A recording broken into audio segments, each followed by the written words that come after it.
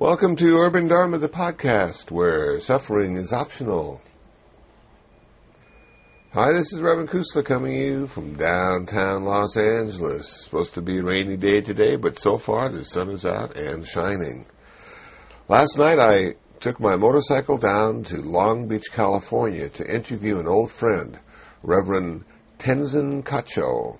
She has been ordained as a Buddhist nun now for over 21 years. And I wanted to speak to her about why she became a Buddhist and why she became a Buddhist nun, and the kind of work she's been doing since she's been a Buddhist nun. This is a little longer interview than I normally do, but she had so many interesting stories and things to talk about, it was hard to cut it off short. So what we're looking at is about an hour and 14 minutes of Tenzin Kacho speaking about what it means to be a Buddhist nun in America. So without further introduction, here is my interview with Venerable Tenzin Kacho. Okay, this is Reverend Kusala talking to Venerable Tenzin Kacho in Long Beach, California. I first met Venerable Tenzin Kacho in 1994 at the International Buddhist Meditation Center. We were both there for a grand ordination, and I was being ordained as a novice monk, and she was becoming ordained as a bhikkhuni, a fully ordained nun in the Vietnamese Zen tradition. And that was the first time I met her, and we struck up a friendship that has lasted until today, which is in April 1st, 2006. So she kindly consented to allow me to interview her about being a Buddhist, about being a Buddhist nun in America. So, Tenzin Kacho, the first question I'd like to ask you is, why did you become a Buddhist? What was the turning point in your life? What did you read or what did you see that made a difference? Mm-hmm. Well, thank you, and thank you for inviting me to do this. Why I became a Buddhist, or what first inspired me, was meeting a friend named Ward Holmes, who had been gone for many years studying in India, and I was friends with people who lived on the property of his family. And after years of knowing my friends and going to visit them at their home, one day Ward had returned from India. And I was so struck by his presence, his interest and love of his teachers and the Dharma, that I had to find out more. And he was only there for a short while, so I just started devouring everything I could on Buddhism, and particularly the Buddhism of Tibet. Do you remember what the first book was that you read about Buddhism? Was it a sutta or a book about Buddhism? I believe it was a sutta. And actually, even before I met Ward, I had picked up the words of the Buddha, a little text that I found in a Buddhist temple in Hilo, Hawaii, where my daughter was attending preschool. And I just started questioning things that were going on in my life. And so this little text, the words of the Buddha, just spoke to me, and it was that, and another little trigger, I should say, was taking a course in comparative English, and we were comparing the poetry of a Zen master and the singer Bob Dylan. And I found the exercise very interesting in examining the words and the import of their words. So those things really started waking me up to the Dharma. And then Ward came into your life, and he was a person who was actually practicing. Exactly. And that, then you said, I need to find out more. That was like a real turning point in your life. Now, because you were born and raised in Hawaii, Buddhism, I guess, is very much a part of Hawaii, isn't it? Yes. It's been there for a while, and yet you hadn't been to a Buddhist temple. I had been to many Buddhist You temples, have? actually. Okay. And the curious situation was that my family background is Japanese. And there were Japanese and Chinese Buddhist temples all over Hawaii that were very, very beautiful. Many of them handmade structures with beautiful curving roofs and carvings, and I was very drawn to those as well. But when I would go to the temples for services, and they were primarily funeral services, the monks, or the priests, I should say, would be chanting these sutras, and they would take a long time, and I would say a long time in the mind of a young child sitting on a hard pew. Yes. It would just seem very long. And I can remember asking my father what the priest was saying. And it rather made me feel a bit disgruntled that what the problem was that the priests were chanting sutras in Sanskritized Japanese. So my dad couldn't understand what they were saying, and so it left me completely clueless. So we would just sit through these long engagements. So because of that, it did not really open me up until later when I started reading some translations. And after the meeting with Ward and seeing an actual practicing Buddhist, then did you seek out a center? Did you decide, I'm going to meditate now? Or did that come later? Or because you said you went to find some more books, you wanted to read about it, you wanted to find out more about it. When did you first start to meditate? And what was the reason for that? Actually, I started exploring everything I could after that, reading everything, going to all kinds of centers, whether they were Hindu, Christian, Buddhist, going to hear lectures by different people who had come through and lecture in Hawaii on all different philosophies and religions, and I loved it. But the idea of practice and meditation did not really settle in me for a long while. And I guess where it really started becoming stronger as a field of practice for me was when I finally had an opportunity to move to a temple in Hawaii that was being resuscitated, renovated. It had been abandoned for many years, and it was going to be reestablished as a Tibetan Buddhist center after being a Japanese Nichiren center, abandoned after the sugar cane companies had consolidated their little towns, and this one was just left empty for many, many years. And it was there that I started studying what is called the Lamrim, which in Tibetan means the graduated, Lam is path, so the graduated path to enlightenment. And those teachings were very, very powerful for me. Now, with all the different kinds of Buddhism that we have in the world today, and we had back then as well, what drew you to Tibetan tradition, the Vajrayana tradition? Well, I could say that one was, it was a little exotic. It was a faraway land. It was with the Tibetan people who were living in exile in India and Nepal. Something on my own turf with the Japanese and Chinese temples just seemed perhaps too close. I don't know. But also there was this quality in my friend Ward, who had studied with the Karmapa, the previous Karmapa, and how he, whenever he would speak about his teacher, tears would flow from his eyes. And I just thought it was so unusual for a man to cry about his relationship with his teacher. And so this was one thing that made me inquire about the Tibetan Buddhist path, because they speak so much about the importance of a teacher.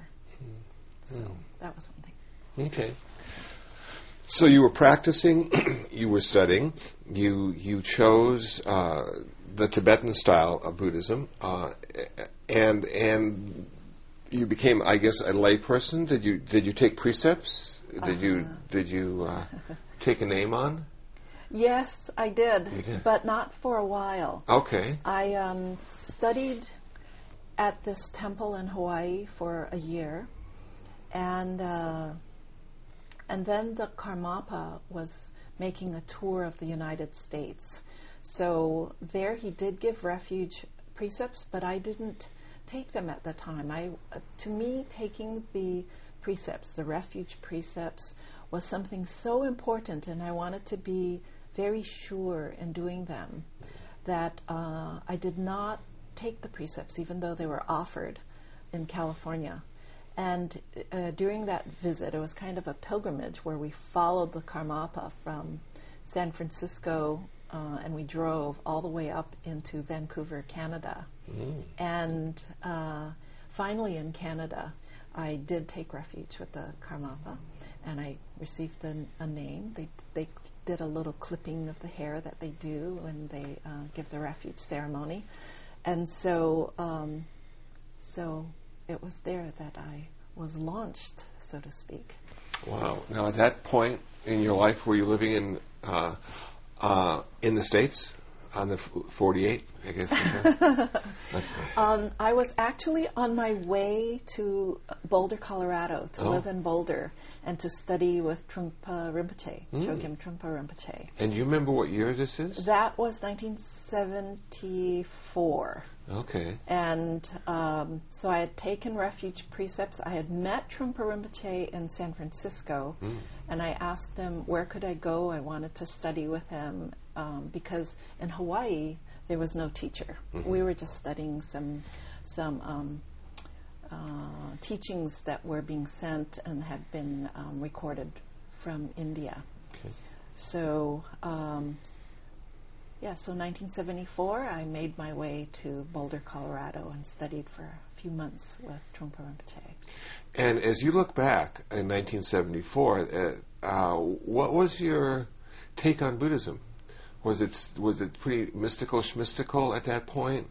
Not mainstream, not a lot of books out? With Tibetan Buddhism? With Tibetan Buddhism?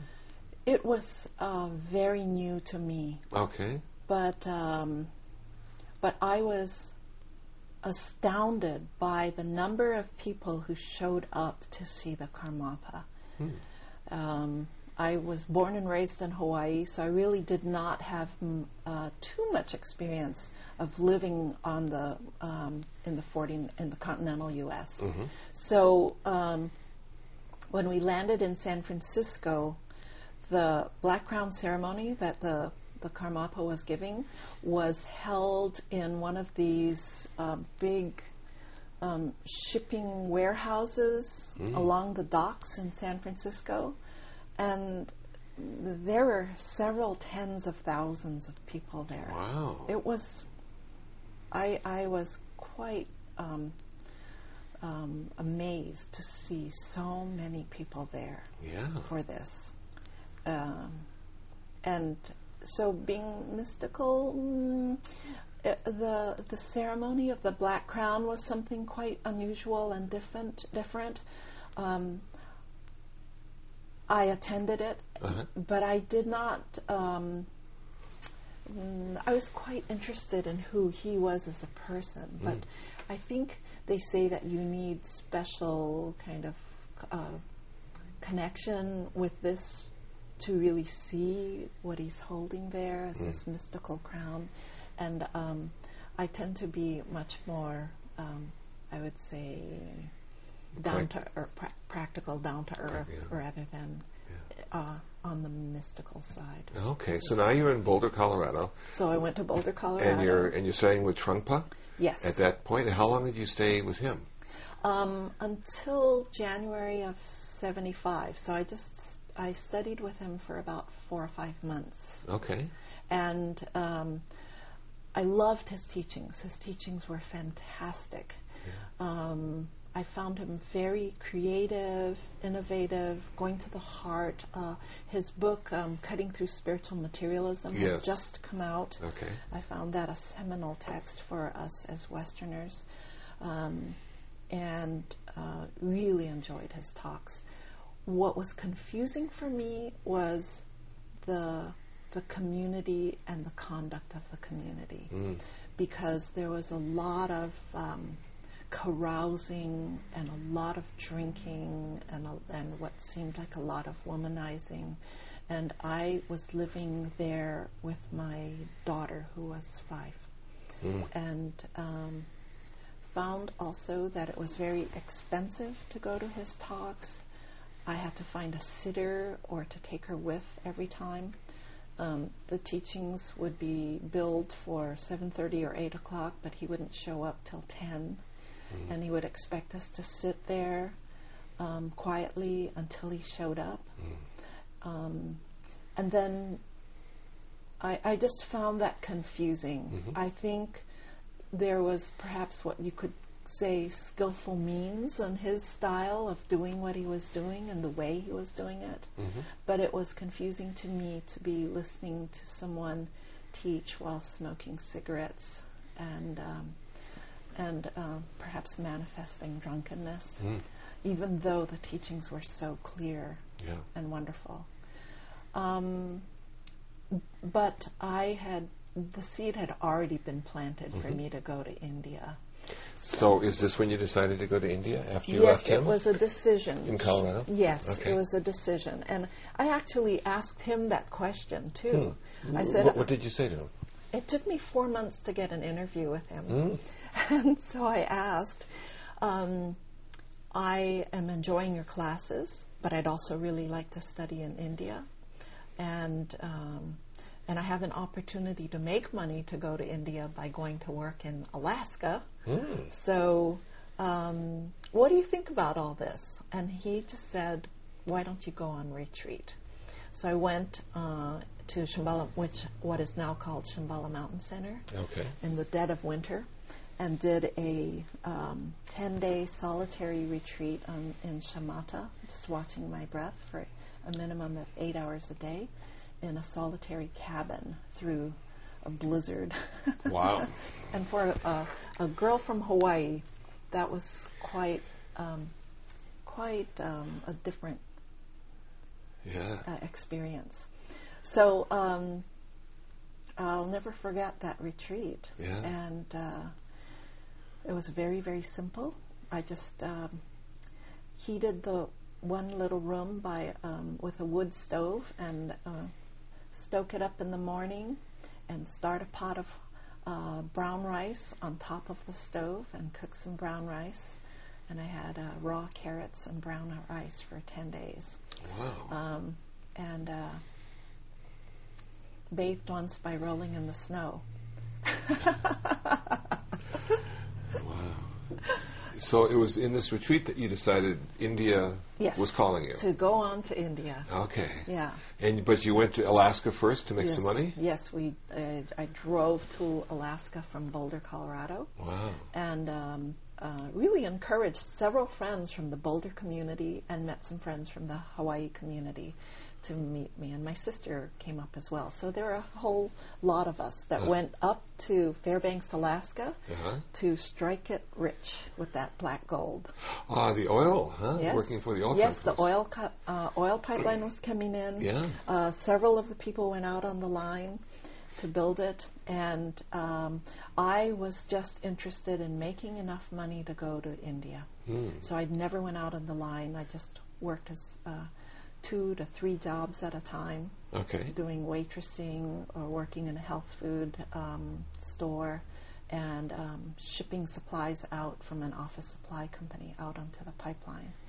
So made a little stash. And how long did it take you to make enough money to go to India? I was there 9 months. Okay. And in 9 months, I afforded a trip to Hawaii and back twice, and also a 6-month visit to India. Wow. And did you take your daughter with you to India? No, my daughter stayed with my ex-husband in Hawaii. Okay. And I was able to go and study in India. Wow. So now did you go to Dharamsala? I went to Dharamsala. We went by coal train across India from Calcutta all the way to New Delhi and up to Pathankot, and then by bus up into the Himalayan mountains. Wow. Yes. And what kind of living arrangements did you have while you were there? I rented a tiny little room that was so tiny that it had a little door and a big window. And it was barely as long as I was tall. Wow. And it was just maybe 2 inches higher than I was tall. Wow. And it had a little shelf in it. Like a little cell. It was a little cell. Yeah. But I could throw open this big window and look out at the mountain range and the valley below. So it was very, very beautiful. And where I was going to study was at the Library of Tibetan Works and Archives, which had just opened in 1972, I believe, 71 perhaps. And I wanted to study there with Venerable Geshe Nawang Dargay. And it was actually he in 1975 who suggested that I become a nun. Okay, yeah, I was curious about that. So now you're in India and you're studying. I'm studying. And so this monk says to you, have you ever thought about becoming a nun? He said, why don't you become a nun? And what was your first thought when he said that? Were you thinking in that direction? Not at all. Okay. My daughter was 6. Yeah. And I was totally taken aback by what he said. Yeah. And replied that that would be very difficult. It might be hard. I have a young daughter. But he said that to me after I'd been studying with him for about 3 or 4 months. And at that point, we broke for winter break. Now, do you think he saw something in you? I think so. Okay. I really believe so, because he did not say things like that to just anybody. He was very careful. Well, he was very clear with what he said to everyone. Yeah. In his way of teaching and his conduct. And so I went on pilgrimage for about 6 weeks, perhaps, all over the Buddhist holy places. So we went to Sarnath, where the Buddha first taught. The 5 disciples. We went to Bodh Gaya, where he attained enlightenment. Went to Lumbini, which is now within the borders of Nepal, so changing borders. And that is where the Buddha was born. And to Kapilavastu, where the Buddha passed away into Parinirvana. So we went on all these holy places. And then I stayed in a tent on top of the Tibetan temple for about a month, 3 weeks or a month, in Bodh Gaya, where the Buddha attained enlightenment. And every day I would go to sit under the Bodhi tree, which is the descendant of the tree that the Buddha attained enlightenment under. Yeah. And thought about what my teacher said and read over my notes, and also studied with the first, the senior tutor of the Dalai Lama, Ling Rinpoche. Okay. Studied with him. And then we went back to Dharamsala when the new season began, new season of classes. And those days the classes were long. We had 3 classes a day, 6 days a week. Wow. So we were quite busy. Yeah. And in 75, when we were there, although the Tibetans had come out in 1959 after the diaspora, it was still very, very poor.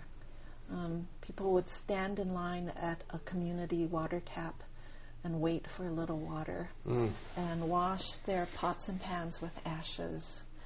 There were no toilets to speak of. We just would go find a shrub somewhere. And it was hard. It was hard. I would go. What kind of food did you eat when you were there? Did you eat what the other students ate? Yeah, I was vegetarian. Okay. And I was a little afraid to eat the meat because it would hang on hooks with flies buzzing all around them. Yeah. And so we would prepare our own food, or sometimes go into little restaurants and buy some noodles and tea. Okay. So that's what we ate.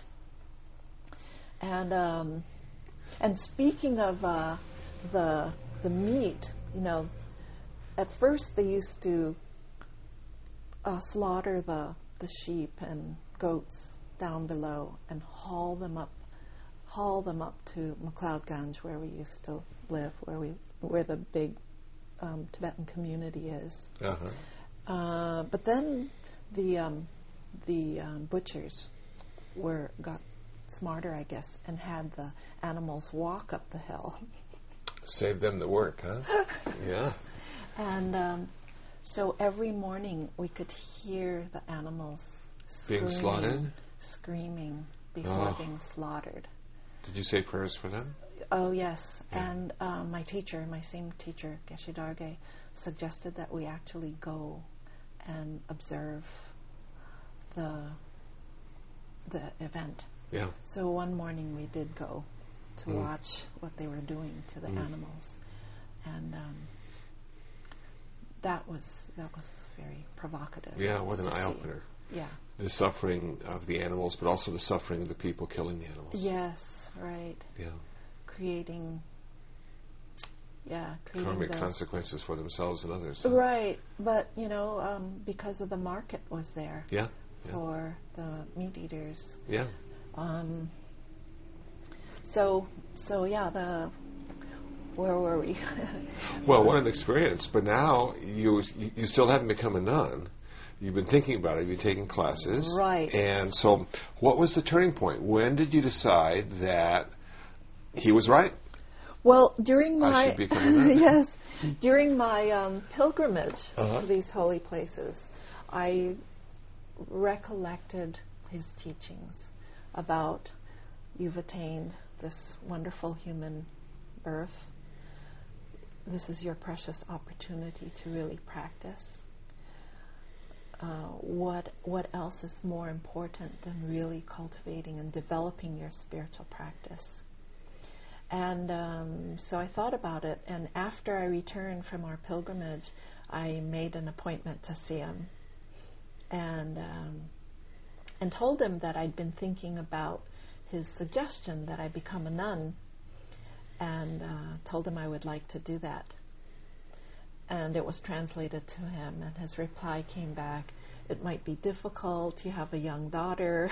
The same things you said. The same things I said. And then he said, "It would be wonderful."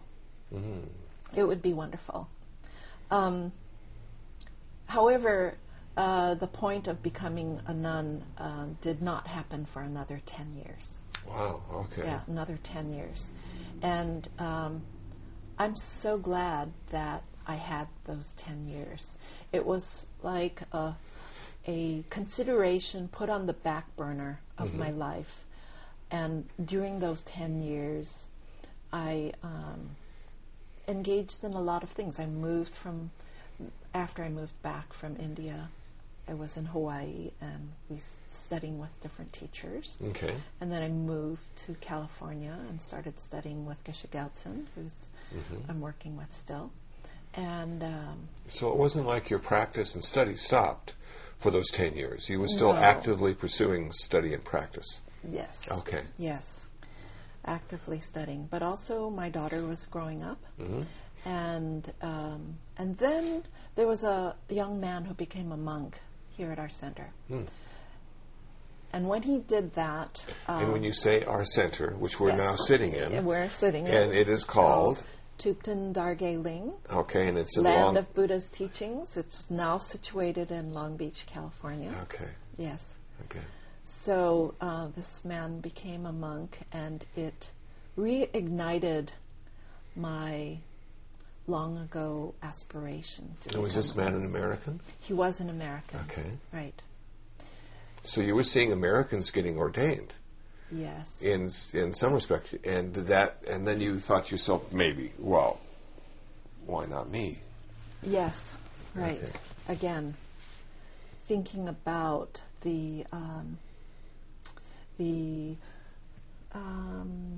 how short our lives are, actually. And the older I get, the shorter it seems. For good reason. And the precious opportunity of being able to study and practice as a monastic is so rare and so special. Well, if I could just interrupt for a second. Yeah. I remember with great fondness what Geshe Gelsen said about that. I was traveling with him and other monks and nuns up to Vajrapani for a monastic conference. I think it was the second monastic conference. And he was asked to speak. And somehow I went with the group, with him up there. And we stopped off at a restaurant on the way to have some food, and we're sitting eating. And he was talking about Western monastics. And he said, Western monastics are like white crows. And I still remember that to this day, how rare Western monastics are. And he recognized that too. Yeah. But what he says now is not so rare. Okay, good. There are more white crows now. That's good. Good. Or maybe not so many white crows, but more Western monastics. Oh, good. Wonderful. Yes.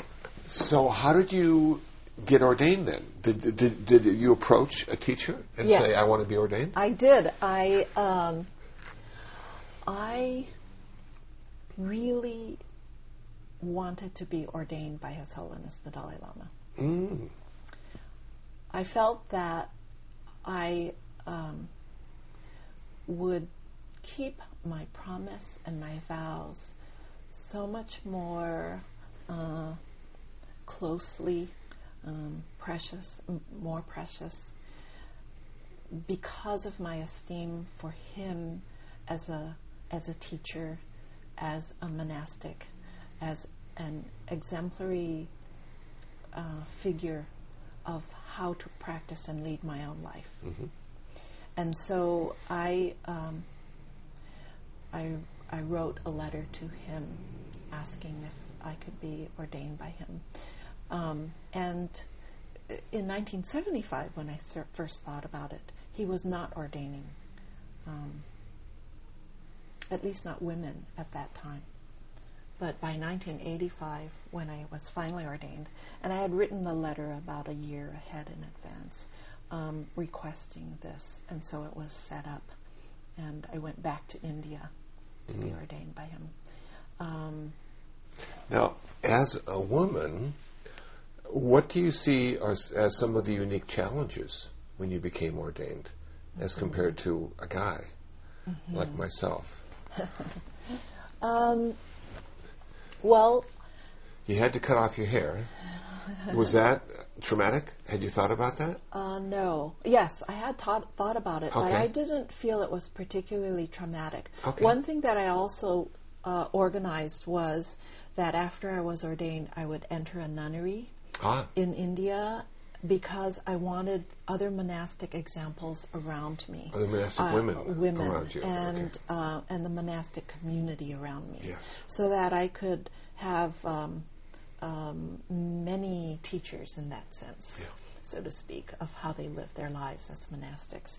So I also requested entry into Tibetan nunnery in Dharamsala. Okay. And lived with them for about 6 months that time. Wow.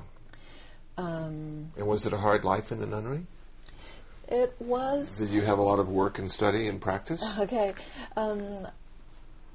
I had a lot of challenges because at that point I did not speak Tibetan. Okay. And I was also practicing not eating after noon. And I was also vegetarian in a non-vegetarian community. Wow. So sometimes I would not have anything except rice.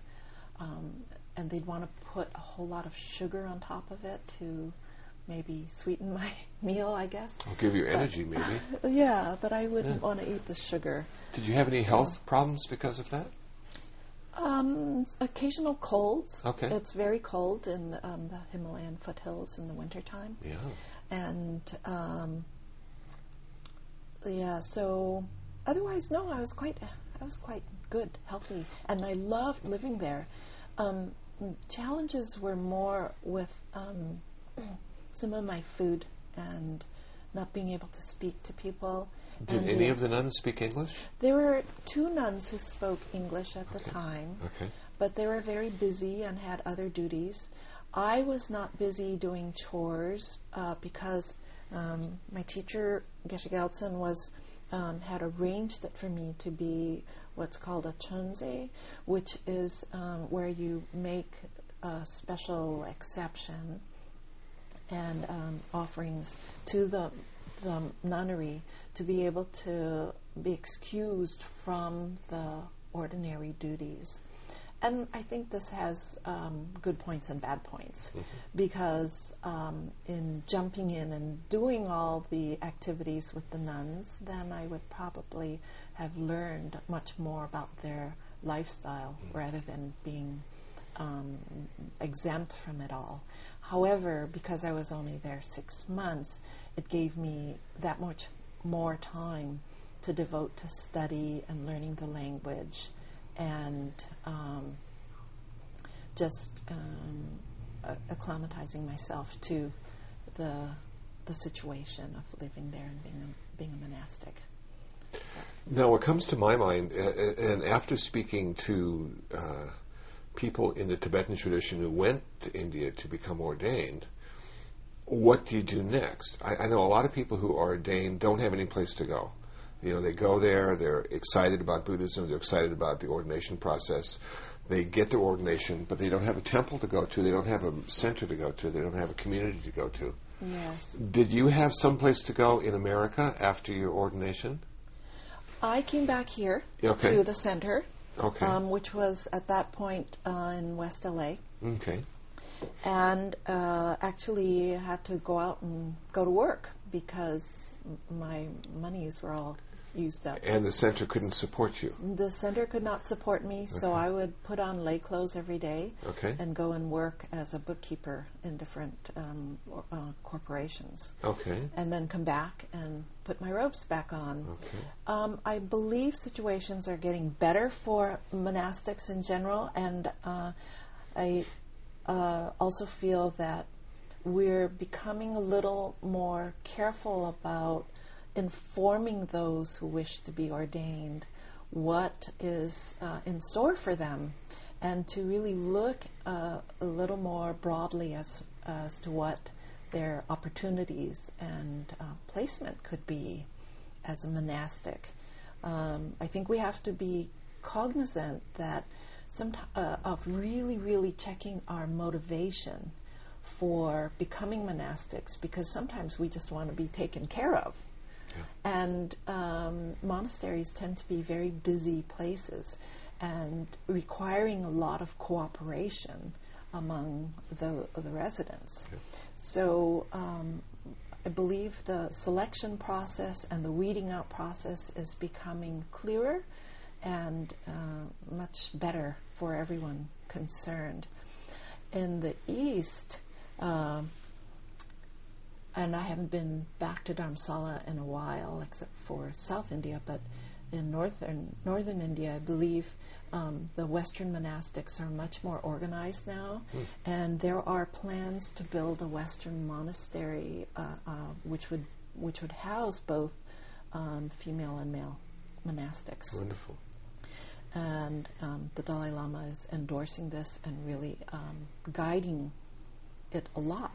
he himself has so many disciples around the world now, and I'm so heartened by his taking a very hands-on interest in guiding the Western monastery in India.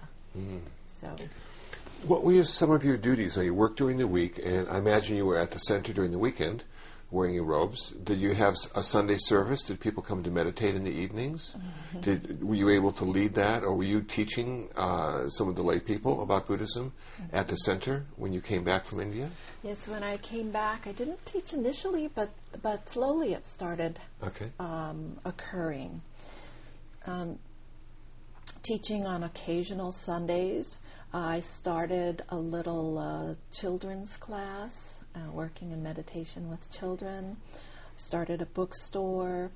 In West LA, we had an apartment building, so I was also managing the apartment building, and really taking on too many things. I think there is a percentage of monastics who tend to take on too many things. Do you find them burning out? I think there is that potential in different ways, and then having to step back and reassess. We all have our own particular learning styles or tendencies of doing things. So I was one of those who was really taking on too much. And what did you decide to give up then? When that came to you and you said, I'm just doing too much and I can't do any of it? One way I would handle it would be to take occasional forays back to my nunnery. And was that like a retreat for you? It was really like a time of deepening my practice. Okay. I would get up very, very early in the nunnery, like at 3 or 3:30, and it was such a pristine, quiet time without the din of the community being so busy. So I treasured those early morning hours and would do some practice and meditation.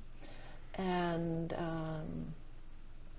then I would walk down the hill to the Library of Tibetan Works and Archives. I started attending the classes there again and studying 5 days a week at this library, and participating with the nuns quite a bit too these other times. So just being with the nuns and having the opportunity to study, practice. I would also teach English to the nuns. And were you speaking Tibetan at this point? Yes, my Tibetan really increased. Just as a little sidebar, one of the ways it increased was while I was in California here. I took on a project of going on a monastic tour and being the coordinator for a tour, and we went to 11 countries over 13 months, and it was like a goodwill tour on one hand, but also to help raise funds to build a new temple for the monastery in South India. And we accomplished all of those things. It was great. And so my Tibetan language picked up very well during that, and also living with the nuns in India. So, So now you've at the La Cienega Center, and then you moved from there to this center in Long Beach. Was that the next move? You sold that with and a bought couple this? transitions. Because what happened in West LA were the LA riots. Oh yeah. After the Rodney King incident. Was that 94? Am I close on that? I can't remember the exact date. I can't either. That was one, and the other thing was the earthquake that really rattled Santa Monica and West LA, and our building slipped off its foundation while we were in it. It was very frightening. So those two events precipitated a need to move.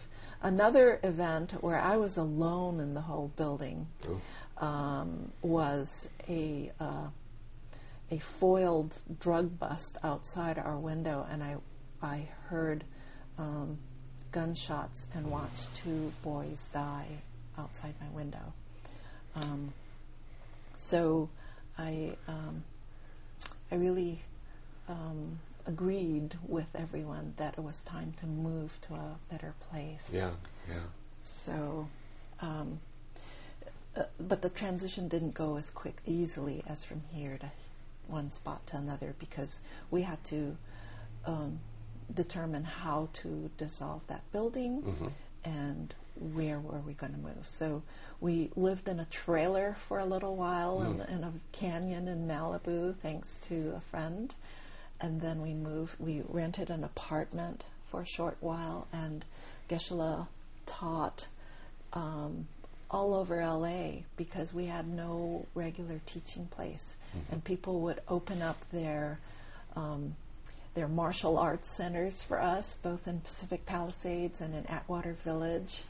And people's homes. We would teach in different people's homes until we finally got this place in 1997. Okay. This is a wonderful place. Yes. Yes. Then you moved in here, and then you decided, I don't know if you decided, but somebody decided it was time for you to have your own place or become a teacher in your own right. And there was a group in Colorado Springs, Colorado, that said, please send her up here. We want her as our teacher. Right. They were asking for a resident teacher, and I chose to take on the post. Okay. And that was in 98, I believe. Yes. Prior to that, I'd been hopping around a little bit. One of my mentors is Venerable Thupten Chodron, who was really encouraging me to teach.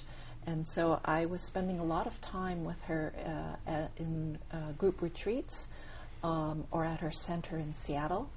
And so I also started teaching in Seattle and in Fairbanks, Alaska, and in Colorado. But when the Colorado group said they wanted a resident teacher to come and stay there, I decided to move. And in moving, you also decided to go back to Boulder, I guess, and get your master's degree in Buddhist studies?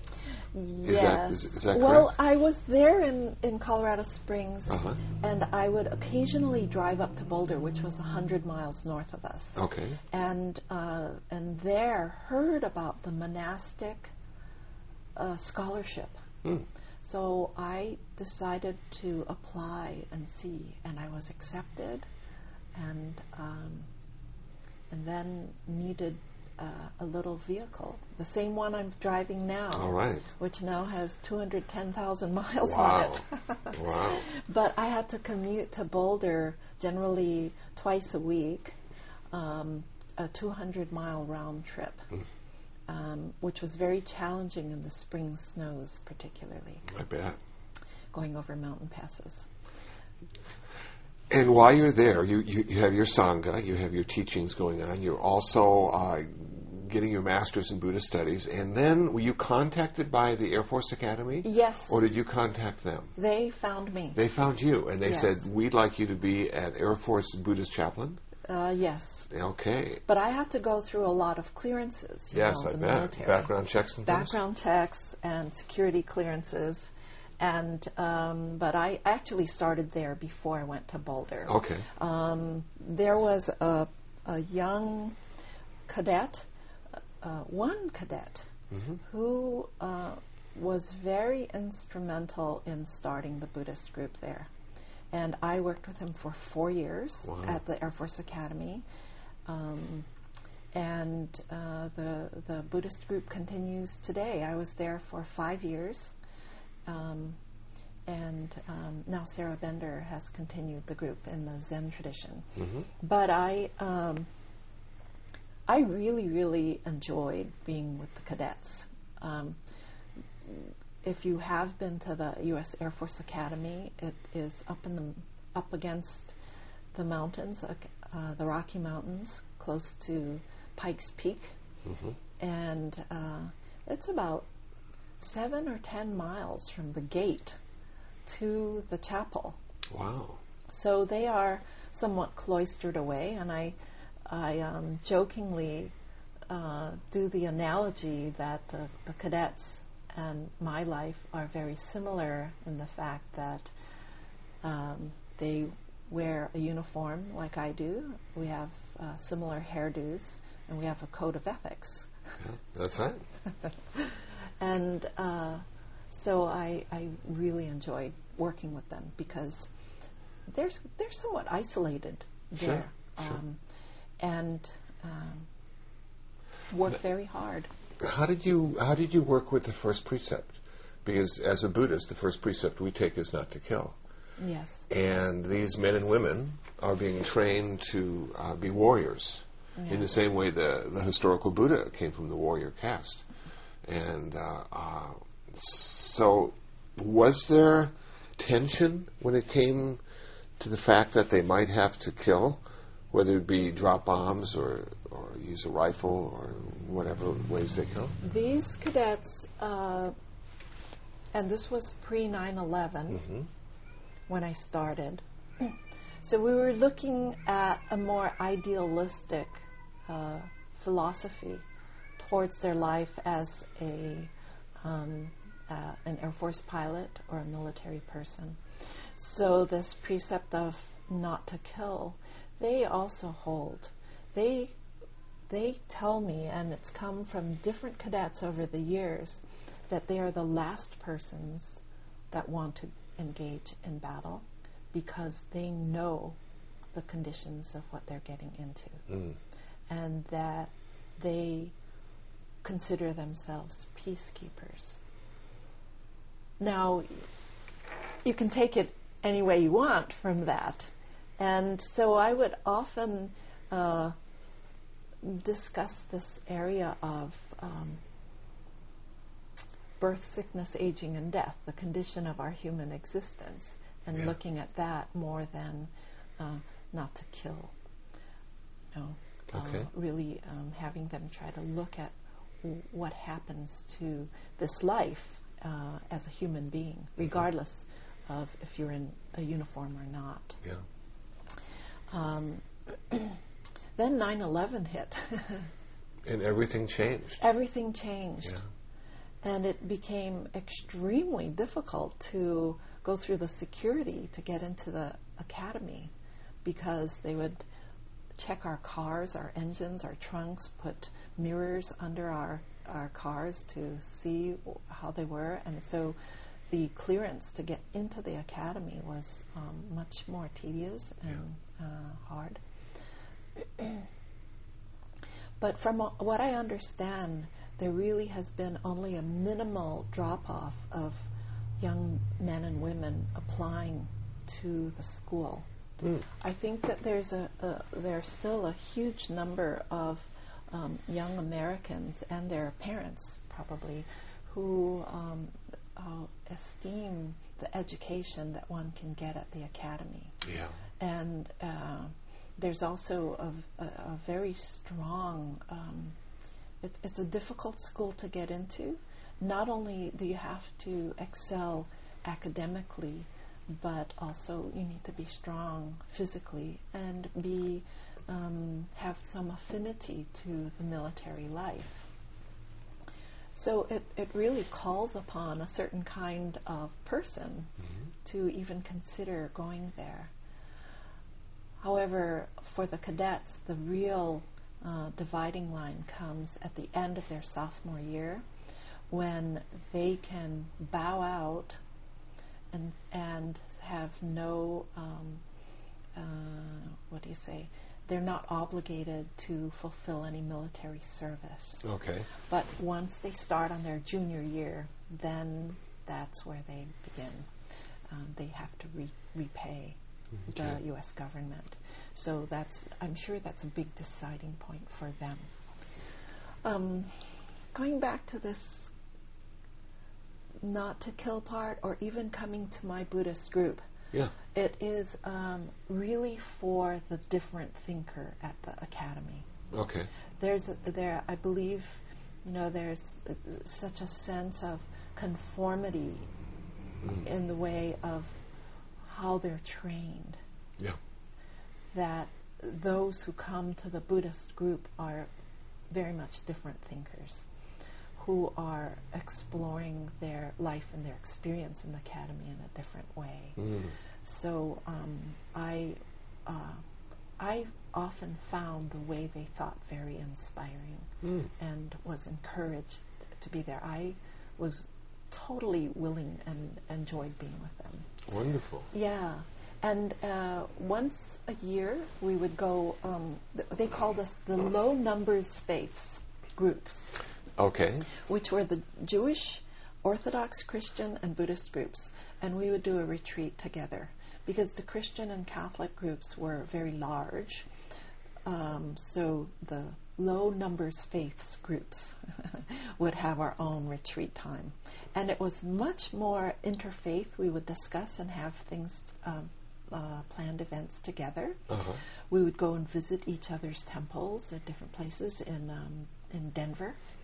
And recently, the people that I work with arranged an amazing meeting for those cadets who are interested to have a private meeting at the residence of Ken Wilber. Wow. And so they had a day One with of my Ken. favorite guys. Yes, and they had a day with Ken Wilber, and they're planning another one. And Ken Wilber talked about the nature of the human consciousness and the need for a military. So he spoke in a way that really encouraged the cadets in their lifestyle and their work. I wasn't there at that one, unfortunately. Yeah. But and even King Ashoka, the famous Buddhist king, yes. didn't disband his military because he realized having a military was a way of protecting the citizens. Yes. Yeah. So it's not like I suppose we can get rid of them. No. Because the world would turn into chaos. That's right. So it's interesting that we have to come to a place of peace with that. Yes. If we want to keep our mental health. Right. Yeah. Yeah. So how long were you in Colorado Springs?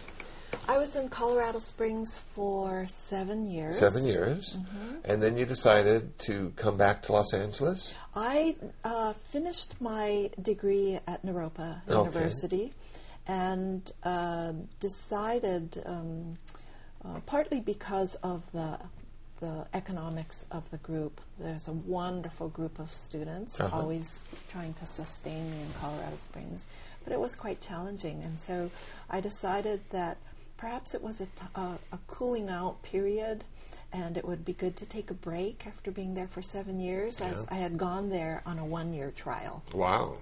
Wow. So I decided to do a 3-month solitary retreat. Okay. And just before I entered retreat, we got word that His Holiness the Dalai Lama accepted our request to host his teachings here in Los Angeles again. So this was just last March, was it? And so I took on the coordinatorship of this visit, and so moved back to LA after my retreat. Wow. Yeah. When is the Dalai Lama scheduled to come to Los Angeles? Do you remember? Yes, he'll be here teaching September 12th, 13th, and 14th this fall, 2006. And is there going to be a website? If people who are listening to this podcast are interested, can they contact you or your organization through the internet and say, I'd like some tickets? Yes, absolutely. Okay. So the website is www.tdling.com. Okay. For ThuptenDargeLing.com. Okay. tdling.com. And there, when you enter the site, you can see the area for the Dalai Lama's visit. And all the details will be there. We have a contact form. You can put in any of your questions. We also have a voicemail phone number you can call in, and someone will reply to you. We'll also be selling tickets through Ticketmaster. Okay. And do you have the where the talks will take place? Yes. And will one be in Pasadena? Yes, Okay. 3 days of teachings will be at the Pasadena Civic Center Okay. on Green Street, and half of Wednesday, the Dalai Lama will be giving a public talk at the Gibson Amphitheater in Universal City. It used to be called the Universal Amphitheater, Oh, yes, but yeah. it's now called the Gibson Amphitheater, Okay. after the guitars. Oh, Gibson guitars. That's right. Oh, they're good guitars. Yes. Yeah. Fantastic. Yeah. So the public talk title Uh-huh. is going to be Compassion, the Source of Happiness. Ooh, what a good subject. Yes. Wonderful. Now, besides doing that, besides all the work that you're doing, arranging and laying out the Dalai Lama's agenda for when he's here, you're also in Santa Monica at the UCLA Medical Center, and you're taking training as a hospital chaplain. That's right. Yes, and I think that's just so cool. But before I ask you about that, what I'd really like to do is just for you to talk just a few minutes or less about when you had a medical problem and then you were facing a decision of what you needed to do to get past this medical problem and have your life going. And what I'm curious about is how Buddhism helped you deal with your own medical issue. That did it give you hope? Did it give you acceptance? Did it give you clarity? Did it give you peace? Or none of those things? It gave me a good reality check. Okay. When I was diagnosed with cancer, I thought, why me?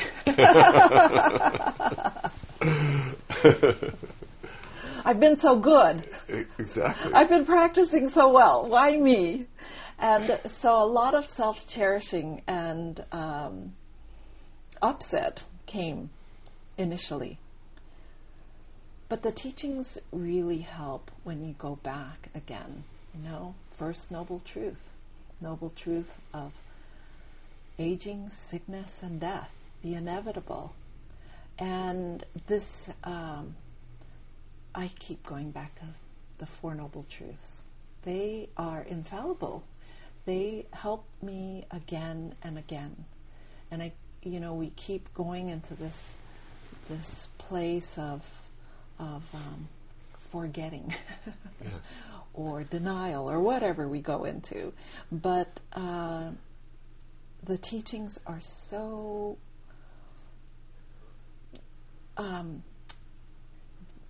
they just speak about the nature of reality. The nature of reality again and again and again. It's we who keep trying to infuse, our own self-interest and self-plan in there. But the teachings on karma, the teachings on the nature of phenomena, the nature of our lives, just keep bringing me back again and again. And this, our life is our teaching, too. Our life is so, is our teacher. And in this way, I can keep going. And then to, fast forward into what I'm doing now in hospital chaplaincy, I find the people in the hospital are my teachers too. Now, those are the patients, or These the are the nurses, the doctors, the other chaplains? The patients, particularly in having to deal with their own sickness, their suffering, their surgeries, their whatever is occurring for them. And some people are absolutely inspirational in the way they deal with the karmic throw of the nature of their body or the nature of their sickness. And other people are teachers for me in the way of saying, boy, you see their suffering even more when they are caught up in it with the complaints and the grumbling and demands that come from a person who is suffering in sickness. Mm-hmm. And chaplaincy is just a wonderful practice. From being a teacher for so long, it's almost like being in your ivory tower. But Okay. when you're actually on the floor working with the patients, you have to deal heart to heart. People, perhaps especially in their sickness, can see through inauthenticity right away. And So you can't be a phony in you there. can't be a phony, and so you watch your own aversion or your own heart going out to these people, or your own interest. It's really and chaplaincy in California is great for someone who is wanting to learn more about interfaith traditions. What are some of the challenges? Because you were kind enough, or the coordinator was kind enough to invite me over to speak to your group, and it was a lot of fun for me. But you do have a diverse chaplains group there. Yes. And how does everybody get along? Do they all sort of come to a place of acceptance with the diversity of religious views, or is there some tension sometimes, or misunderstanding sometimes? The particular group, as it stands now, is very harmonious. Okay. We're getting along wonderfully. Great. A couple people had dropped out, and I believe they had a conflict in interests, and so moved on. Yeah. But I can see even on the floor when I'm working with the patients that there's an openness and an interest. Some people really want to go straight to the heart of their spiritual practice. And as a Buddhist nun who grew up in Hawaii in such a diverse community too, I have never said the Lord's Prayer so many times than I have in these last few months in chaplaincy. And I'm really enjoying it. I'm appreciating saying it and having the opportunity to say it with some people who pray with so much heart. Yeah. And I'm learning Jewish prayers and other healing prayers and working. I find the Buddhist prayers of loving kindness, the metta practice, loving kindness meditation, being wonderfully helpful for people in the hospitals, because oftentimes people are lying down in bed with their pain and sickness, but they're so in their heads and they're thinking about their work to do or their families or what they couldn't do because of this accident, and they're so out of body and full of tension in their shoulders and in their minds that the metta meditation particularly is very helpful to just bring them back, or to even have them rest on the breath so that they become embodied again, so to speak, so that they come back to the sort of present moment experience. Experience, exactly. Yeah. So that they can enjoy connecting themselves, for a moment. Yeah. And some of the discussions are really inspiring for me. Wonderful. Yeah. One last question, and the question is, what do you see as some of the challenges for monastics who are growing older? You and I each year seem to get 1 year older, and whether we want to or not.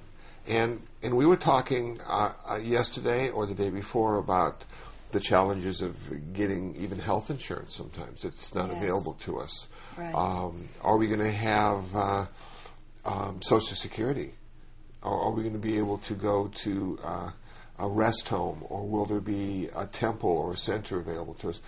So as a Western monastic, and you've been ordained for how many years now? Almost 21. 21 years. Congratulations. That's Thank wonderful. you. What do you see as some of the challenges for both of us as we go into our twilight years? Yes. I think if we're really sincerely practicing, and perhaps the teachers have a different category somewhat, but there tends to be a group of people who esteem the Sangha and help. So even though we may have a very minimal stipend, I always seem to make it because people are very kind and helpful. But I am concerned about something like health insurance, which I've been denied as an individual. I think as aging monastics, unless we are involved in some group somewhere, some corporation, maybe in a larger working facility, we have to fend for ourselves, and this is daunting. And already we're challenged as being white crows.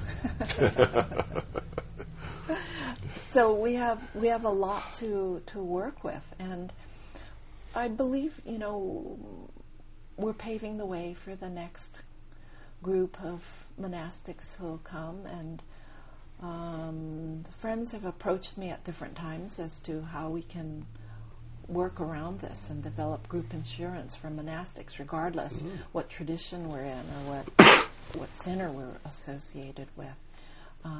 But it hasn't really gone very far. I haven't put too much energy into it.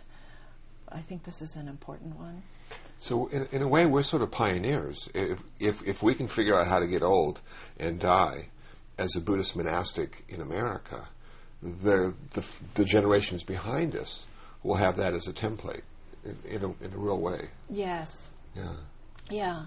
I think as pioneers, we also have to really practice as well as we can with being in the 21st century, being educated in the Western school system as well as the Buddhist traditions, that we need to synthesize what we can and really pave our own way besides paving the way for others. It is a very exciting time to be a monastic, because we're not encrusted by formality and tradition, that we do need to keep our eyes open as to working with greater conscientiousness and clarity.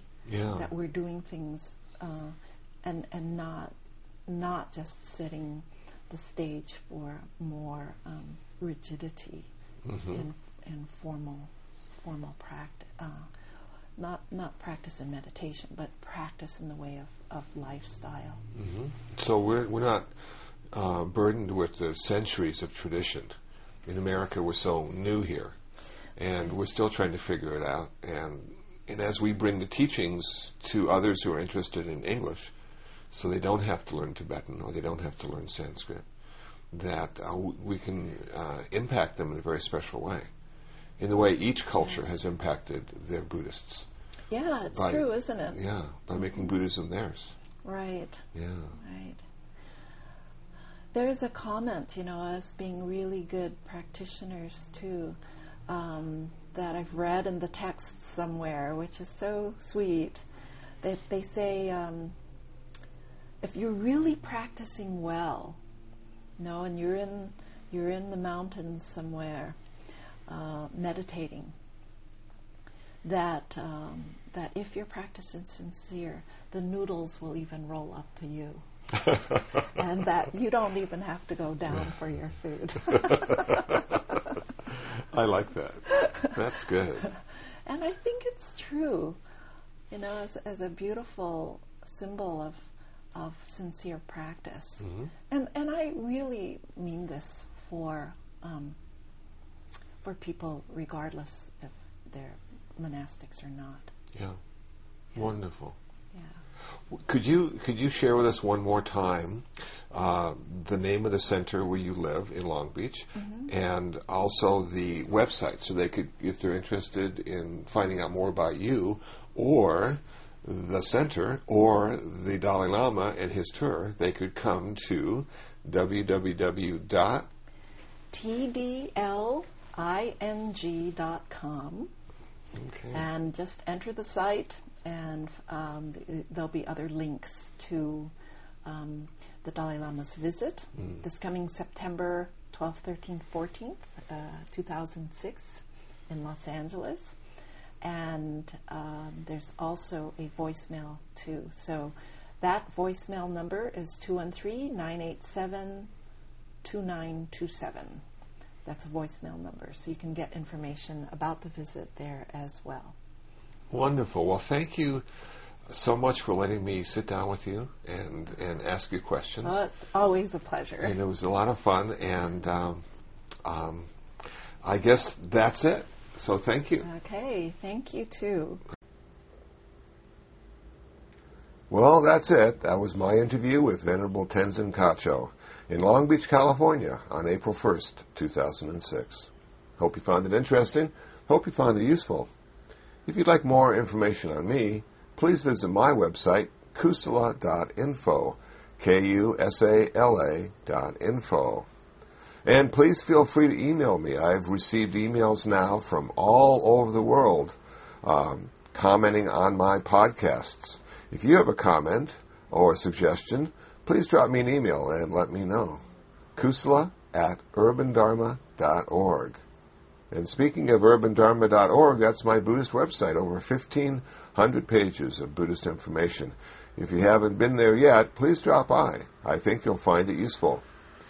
So until the next time, until the next podcast, be happy, be peaceful, and most of all, be free from suffering.